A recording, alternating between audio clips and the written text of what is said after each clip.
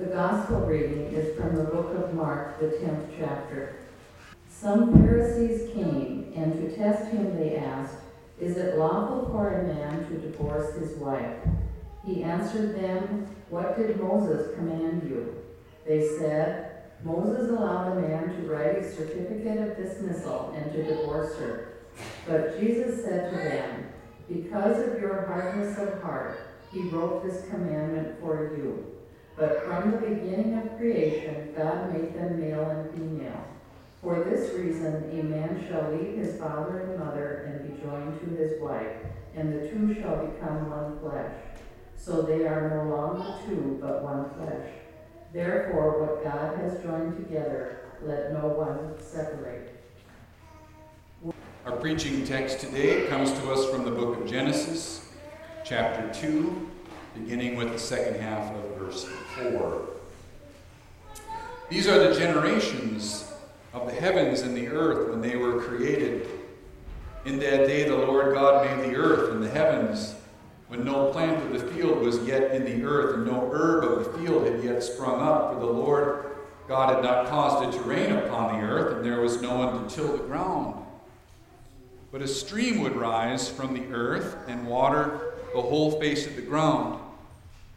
Then the Lord God formed the man from the dust of the ground and breathed into his nostrils the breath of life, and the man became a living being. And the Lord God planted a garden in Eden in the east, and there he put the man whom he had formed. Out of the ground the Lord God made to grow every tree that is pleasant to the sight and good for food, the tree of life also in the midst of the garden, and the tree of the knowledge of good and evil.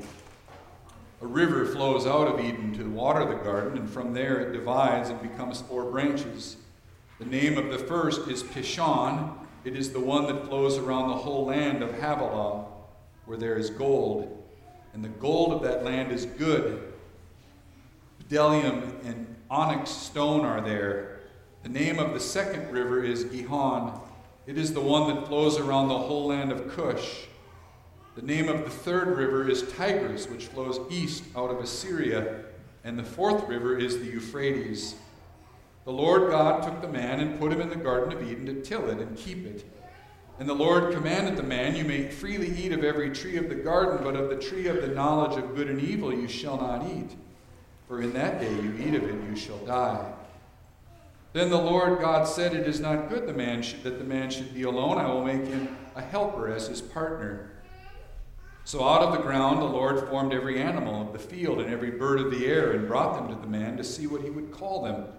And whatever the man called every living creature, that was its name. The man gave names to all the cattle and to the birds of the air and to every animal of the field. But for the man there was not found a helper as his partner. So the Lord caused a deep sleep to fall upon the man, and when he slept, he took one of his ribs and closed its place with flesh. And the rib that the Lord God had taken from the man he made into a woman and brought her to the man. Then the man said, "This at last is bone of my bone and flesh of my flesh. This one shall be called woman, for out of man this one was taken." Therefore a man leaves his father and his mother and clings to his wife, and they become one flesh. And the man and his wife were both naked and were not ashamed. Word of God, word of life. Thanks be to God.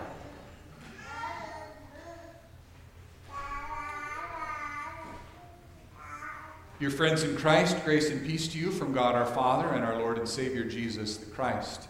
Amen. So we know these words. We know this story. If you're like me, you've heard it many times, probably in Sunday school, certainly at weddings. We've heard it so many times it just becomes sort of rote in our memories. Adam and Eve, first humans, got it. Garden of Eden, yep. A man leaves his mother and father, clings to his wife, and become one flesh. Got it, right? We know the story.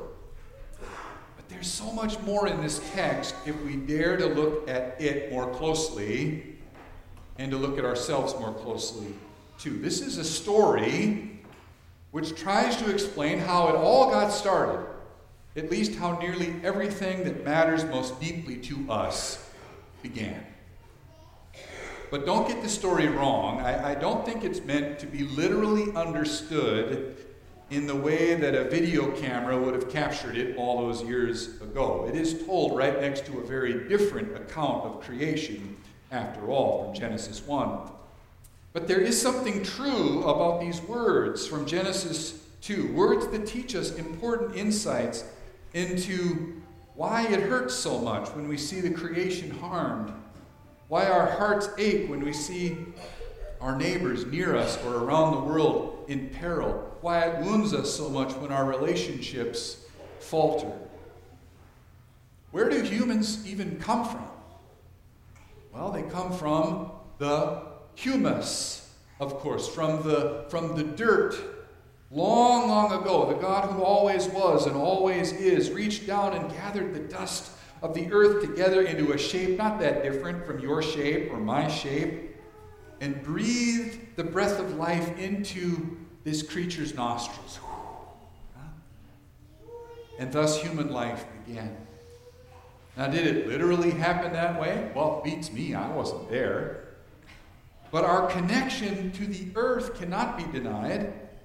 Do you ever wonder why you feel so compelled to take care of the earth? Why it just feels right to grow food in your garden? Why farmers love stewarding their fields? Why it hurts so badly when you realize that your actions or the actions of others are destroying parts of the earth? Do you ever wonder why humans suffer so much when we mess around with the climate? It's because of our connection to the earth, a connection that goes all the way back to the beginning of all things. This is a story about animals too, right? Where do animals come from? Where did they get all their names? Long, long ago, before time even began, the same God who formed the man from the dust reached down and made animals too. One by one, God made them, brought them to the man to see what he thought. And one by one, the man thought, hey, these things are really awesome. And one by one, the man named them. Kangaroos, ostriches, and duck-billed platypuses were his favorites, I think. But one by one, the man also decided that none of these were his partner, especially porcupines and alligators, right? Now, did it literally happen that way? Beats me, I wasn't there. But if you ever wondered why dogs and cats bring you so much joy, why the sight of a bird in flight can bring so much awe, why you've always wanted to swim with dolphins for some reason, why you feel so compelled to protect critical habitats for creatures of all kinds, why it burdens you to see another species go on the endangered list. It all began in that time long, long ago when God made animals of every kind and brought them to humans to be named and loved and appreciated. This is a story of human relationships too, right? Why are we male and female? Why do we crave human relationships of so many kinds? Because the very same God made us from one another. When no partner was found among the animals, God caused the man to go into a deep sleep, and the same hands that reached down to form this man from the dust and make animals too, now made something from flesh and bone. God took a rib from the man and made something amazing and beautiful. A woman, certainly, she was amazing and beautiful, yes, but something even more amazing and beautiful was made that day. Human relationship. Marriage relationship was born that day, and so was the relationship between brothers and sisters, parents and children, neighbors and friends too. Did it literally happen that way? Beats me. I wasn't there. But do you ever wonder why it feels so good to have healthy friendships, a healthy marriage, relationships that are good with your kids and your grandkids, your parents and grandparents? Do you ever wonder why it hurts so badly when those relationships suck? It's because, or do you ever wonder why your heart aches when you see people so full of hate toward each other?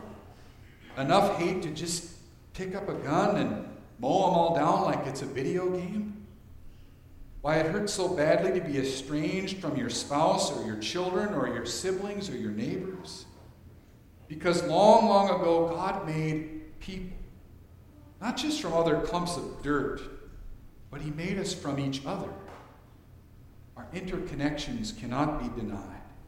And all those things have their origins in this story. But look really, really closely, my friends. Look at this story, and it tells us something even deeper. It tells us about our relationship with God, too.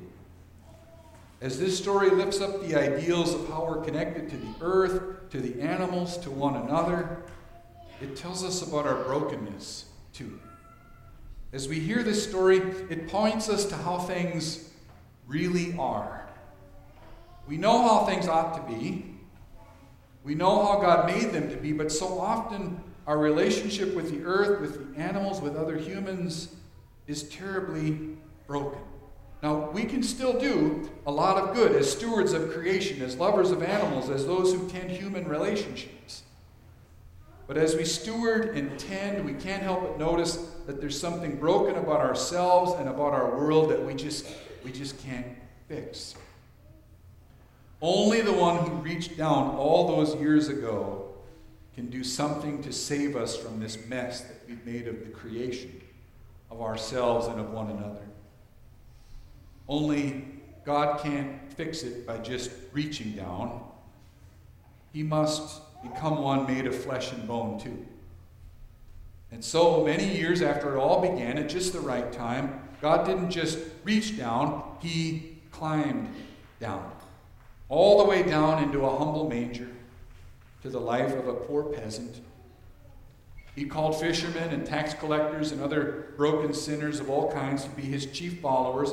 He reminded us of the basic dignity of all people. And he got himself killed. But 3 days later, he rose from death. He promised the same future for us too. His death redeems us. And at the same time, it calls us back to work in our relationships with one another and the whole creation too. And so on this fall kickoff Sunday, on this day when we begin again our lives of Christian community, let us remember once again the God who forms us, who connects us, and who redeems us. Amen.